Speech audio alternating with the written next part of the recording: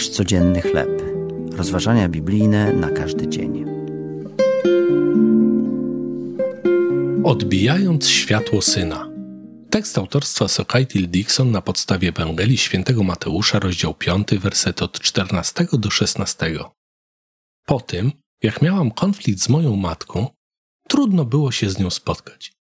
W końcu jednak zgodziła się na spotkanie poza domem. Gdy jednak dotarłam na miejsce, okazało się, że wyszła tuż przed moim przyjściem. W złości napisałam do niej wiadomość, ale szybko poprawiłam użyte w niej słowa, gdyż czułam, że Bóg oczekuje, bym zareagowała z miłością. Gdy matka przeczytała wiadomość, zadzwoniła do mnie. Zmieniłaś się, powiedziała.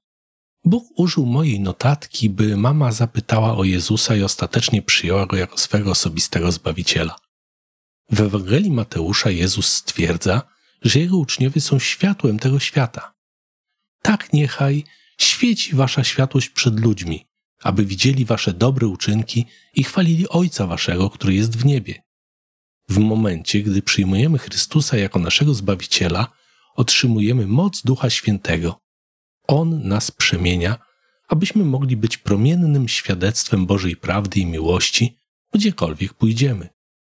Dzięki mocy Ducha Świętego możemy być radosnym światłem nadziei i pokoju, które z każdym dniem coraz bardziej przypomina Jezusa.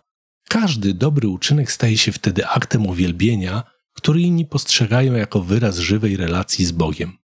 Poddając się działaniu Ducha Świętego, oddajemy cześć Ojcu, gdyż odbijamy światło Jego Syna, Jezusa.